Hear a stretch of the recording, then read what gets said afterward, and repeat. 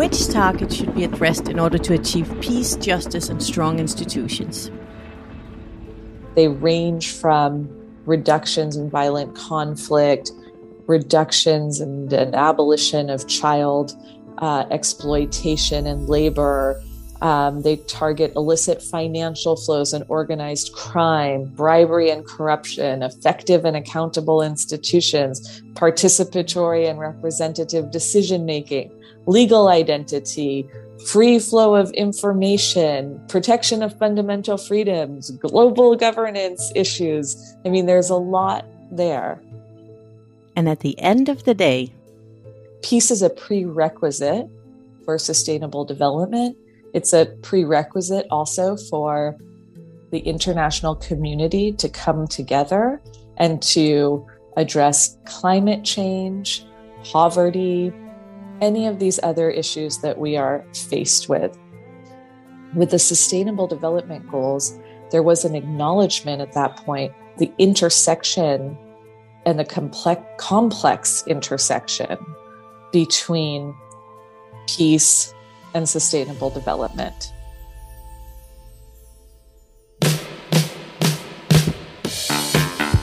We are now in the decade of action, and here we'll talk with companies and experts from all over the world about how they're taking actions on the SDGs.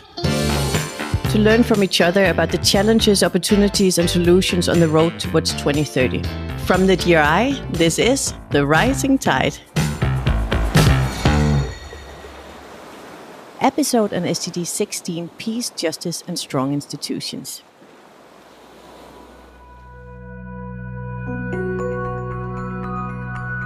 We heard from Michelle Breslauer, Governance and Peace Senior Manager at the UN GlobalCompact.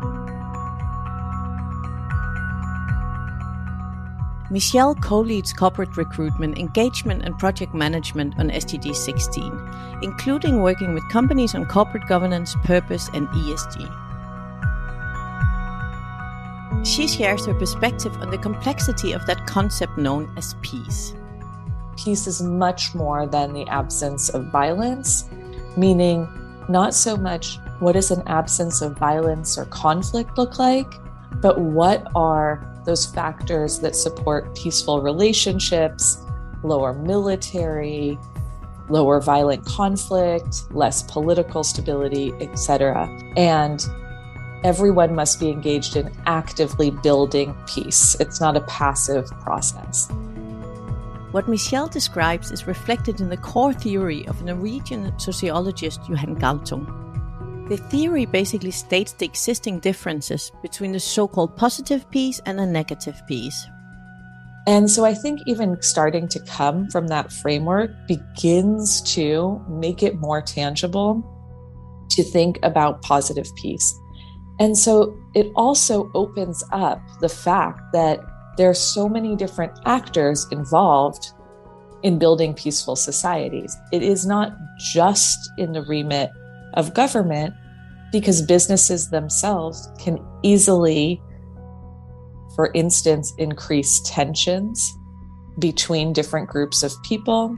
They can increase income inequalities, ways of living, and all of these potential negative impacts and risk factors then might play a very significant role in the outbreak of violence.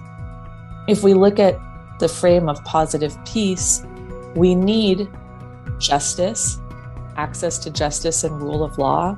These concepts of fairness in terms of access and justice are very significantly correlated with how people interact with their community and their systems. So those are just some, but there's so many different elements to peaceful societies and what sustains them that I think that there is a space for all actors. And we see that there's also a correlated financial benefit. And I think we're seeing that play out in real time as well.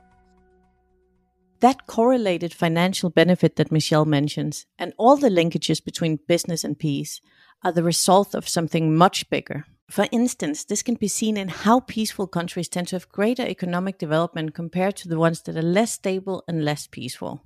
As the concept of positive peace relates to all possible actors of society actively trying to achieve it, the question beyond corporate governance and reporting should be: how do we ensure that businesses incorporate integrity and transparency to all aspects of their operations in order to protect and promote the values of societies and communities?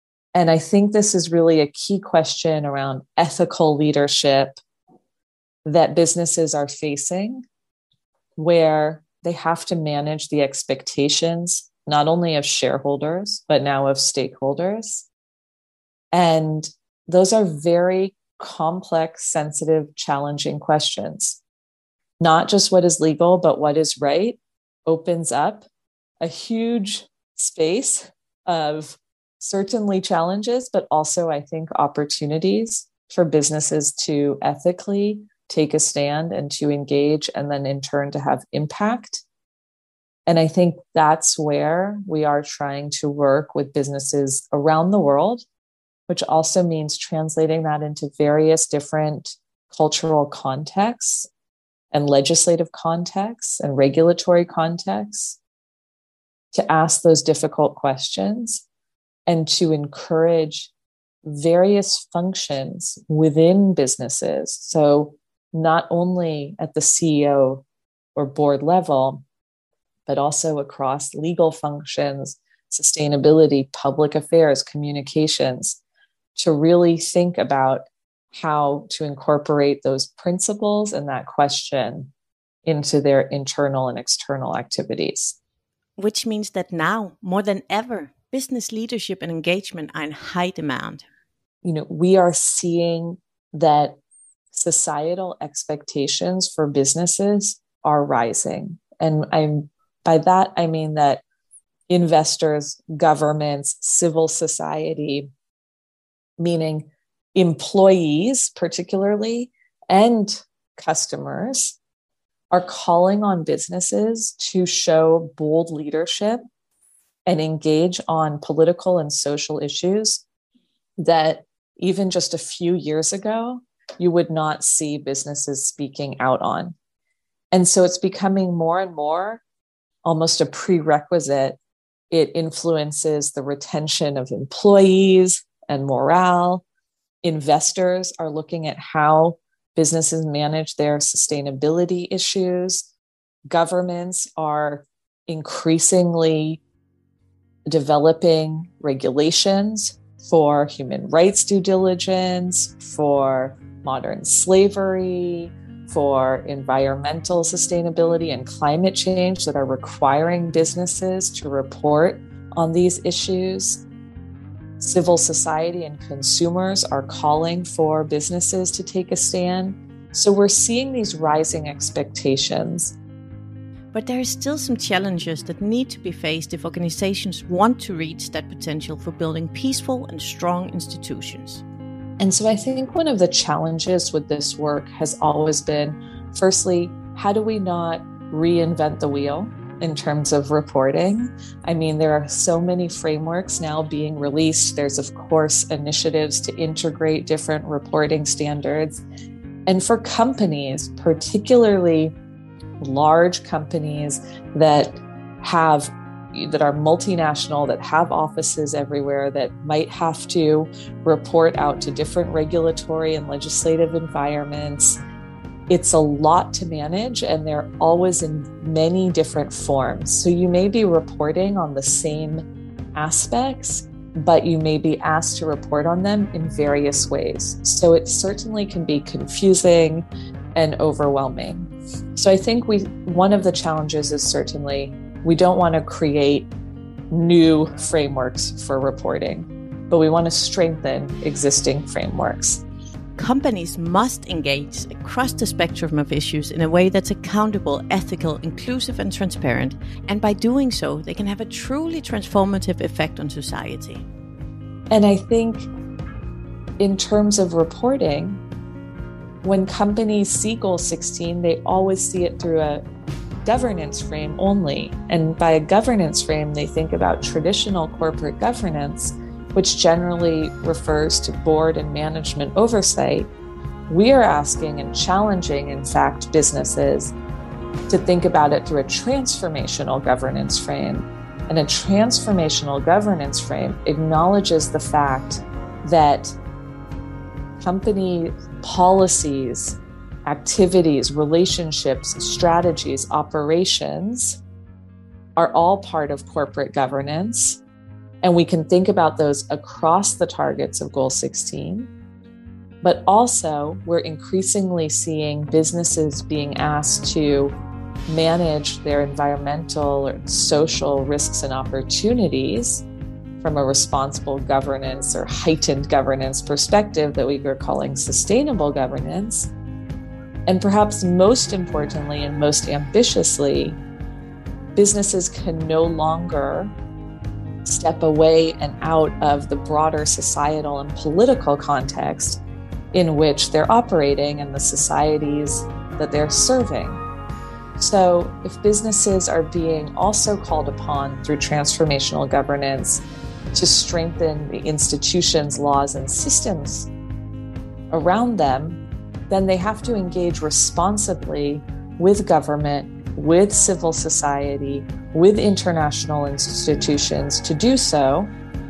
And how do you capture that aspect of global governance and also integrate it into wider reporting structures? And so I would also argue that Goal 16 traverses many areas of corporate reporting frameworks because it is grounded still in human rights, in principles-based behavior. It touches on labor, it touches on governance, but it also touches on sometimes a more challenging to quantify areas of global governance as well. We could state it like this. Corporate leadership is clearly moving from pure compliance to a more ethics-driven practice. I don't know if there's a perfect society and a perfect state in which business can flourish. I think where we are asking businesses to be more ambitious is to make the connections between how their internal activities, strategies, policies, operations, and relationships align with their external ones.